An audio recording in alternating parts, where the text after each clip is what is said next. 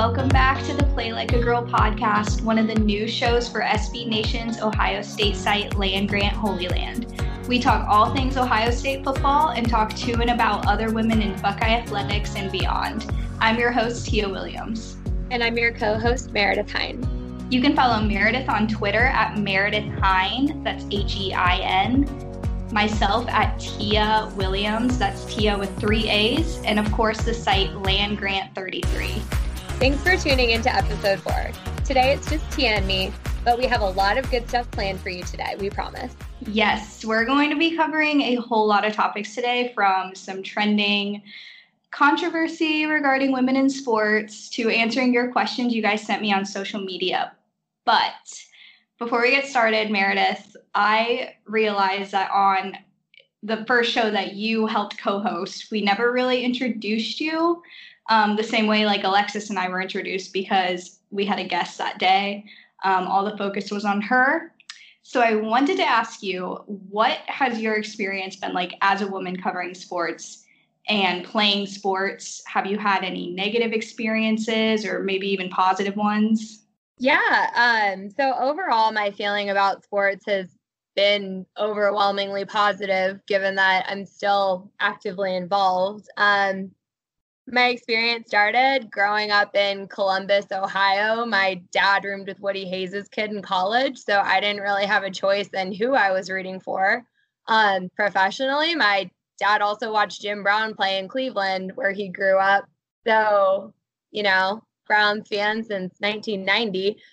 But, I played sports growing up. I played lacrosse all through college and was captain of my team. And then once I graduated, started running marathons. So overall, playing sports and then being able to engage in sports as a spectator has been really important. One of the reasons it's been really, relevant for my life is it's been a great way for me to connect with my family, given that we are all such big sports fans. So that's really what motivated me to get further involved. Always loved writing, and marrying those two and being able to write and cover sports has really been a dream come true. Have you ever had any controversy? I haven't fortunately ever had the experience of being threatened on social media like some of our guests have, unfortunately for them. But, my college was actually 80% male. So going in there and having a conversation about college football frequently ended with being told, a lot about football for a girl. And that was so frustrating to me, because it was clear I knew more about football than the guys I was talking to. And I would say that, personally, that it gives you a little bit of a chip on your shoulder, and you kind of feel like you have to know more going in. And it almost makes you feel like you're being a little bit aggressive with your sports knowledge when you try to have these conversations. And that's not how I want to be when I talk about something that I love. I want to be able to, talk with people who are willing to engage with me and have a good discussion. I don't want to constantly feel like I'm having to defend myself, which I would say is probably the theme of negativity that I have experienced. So given how much I'm actively following sports, obviously the new roughing the passer rule has been very top of mind for me in the last couple of weeks as the NFL season has kicked off. Tia, I'm so interested to hear what your thoughts are on this new rule. I am always for a rule that protects the players. I know that's not the common answer when you're asked that.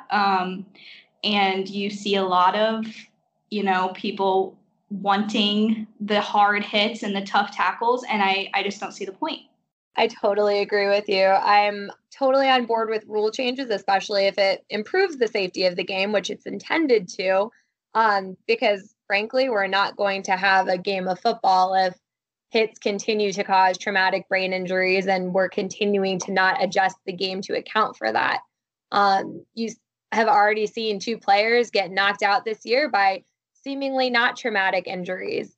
2 quarterbacks getting knocked out this year. And some of these quarterbacks, you look at the hits that they take and they get knocked out of the game forever. And it seems like a very, I'm going to call it a Neanderthal mentality that gets people to want to see these hard hits every week. But really, to me, that's not what makes football exciting. What makes football exciting is being able to see plays develop and being able to see huge feats of athleticism, like we saw plug for the Browns with Odell Beckham Jr. last night, being able to catch, amazing grabs. So to me, being able to prevent those jarring hits is what's going to ensure the integrity of the game moving forward.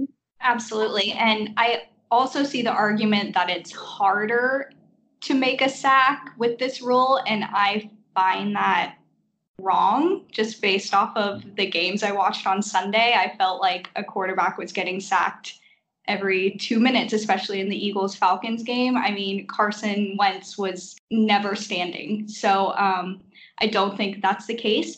And just in case you don't know what the new roughing the passer rule is, it's defined as a rushing defender is prohibited from committing an intimidating and punishing act as stuffing a passer into the ground or unnecessarily wrestling or driving him down. And they basically just can't fall onto them.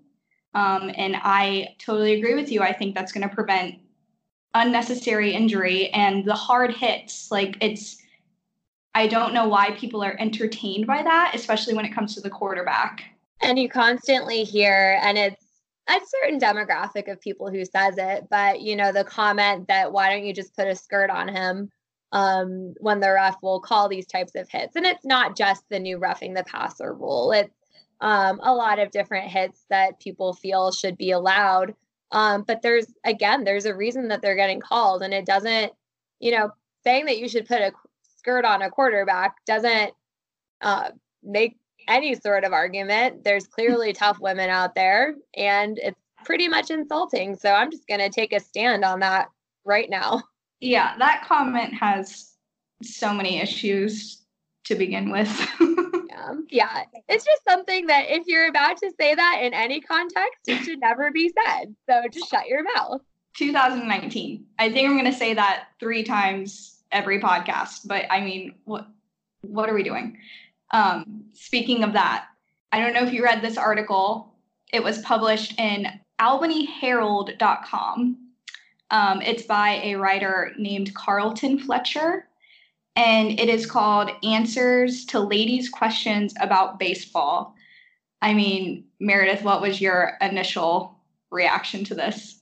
So I just read the article. I read it after it had been appended to include a paragraph to indicate that it was in fact a joke. But then when I read it, it just felt like a lame attempt at being a joke. It felt like satire that people in the 50s might find funny.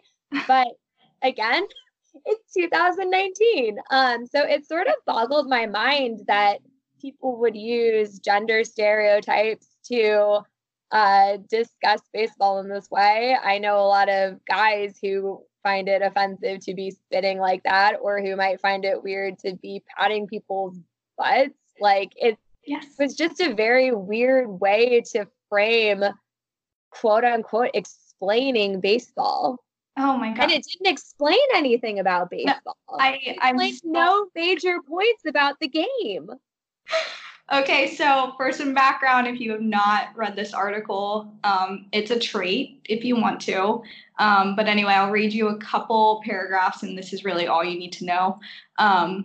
So he says, if the female person is the pronoun he's using. If the female person is willing to sit through a game that she cares and or knows little or nothing about without complaining, mind you, she might just be a keeper. And guys, it wouldn't hurt you to repay the favor by watching some kind of chick flick or dumb reality show with her, either of which might put you off your dinner. Just a friendly suggestion from a guy who understands the fairer sex about as well as quantum physics. And he basically just goes on to talk about potential questions that she might ask, such as, is that a wad of chewing tobacco in that guy's mouth? And why do players pat each other on the butt all the time? Like, none of it is related to the actual game. And whether it's a joke or not, like, I want to know who read this and was like, okay, let's publish it. Like, good idea, Carlton. It was certainly bizarre, and I just rolled my eyes a lot while I was reading it. It took me a while. Well, let's bring things to a little bit more positive vibe. There's still a long way to go, obviously, with being able to encourage women not only to participate in sports as writers or as spectators, but also as players. But we've come a long way.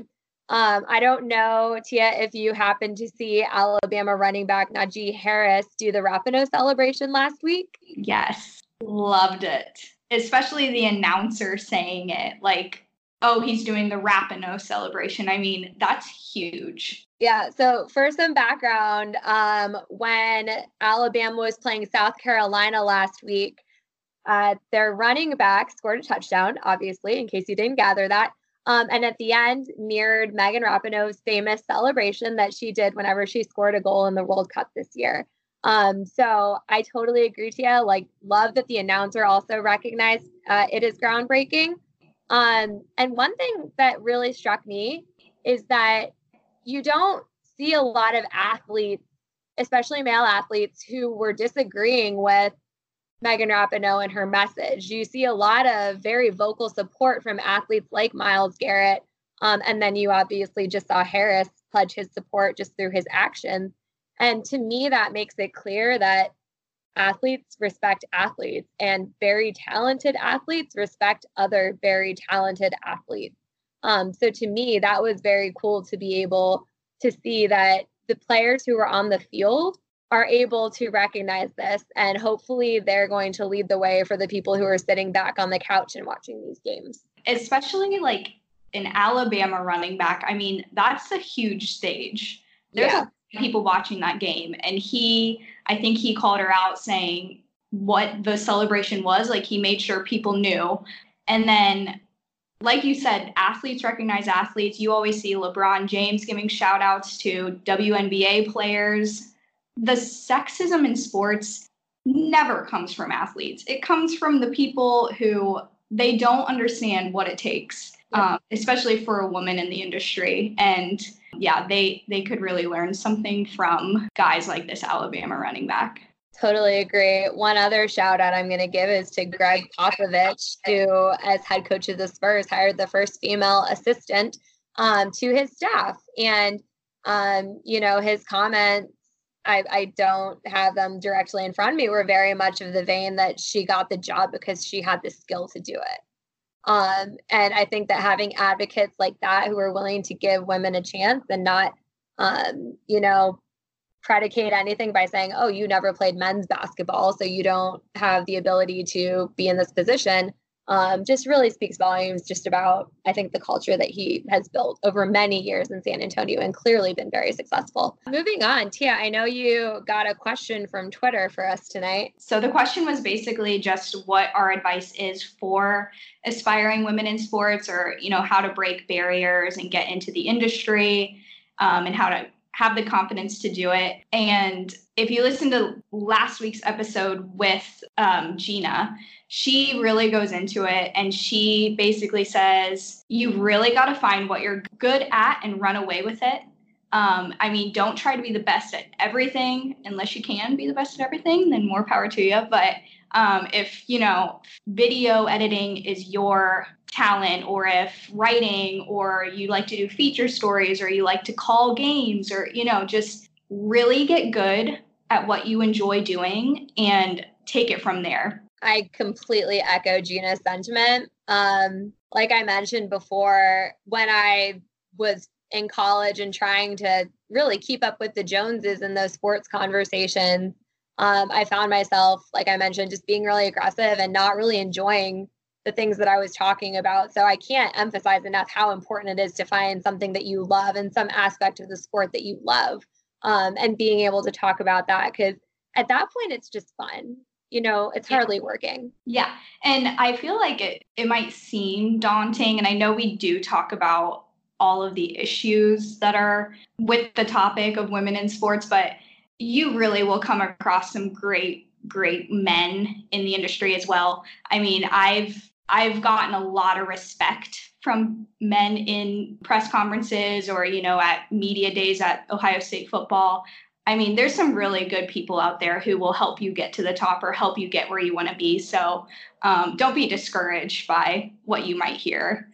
So that's what we've got for you today, but we'll be back with you next Thursday and every Thursday after that with new shows. Thanks again for listening to the Play Like a Girl podcast. Again, I'm Tia Williams. You can follow me on Twitter at Tia AA Williams and my co-host at Meredith Hein. That's Hein. And of course, Land Grant Holy Land at Land Grant 33.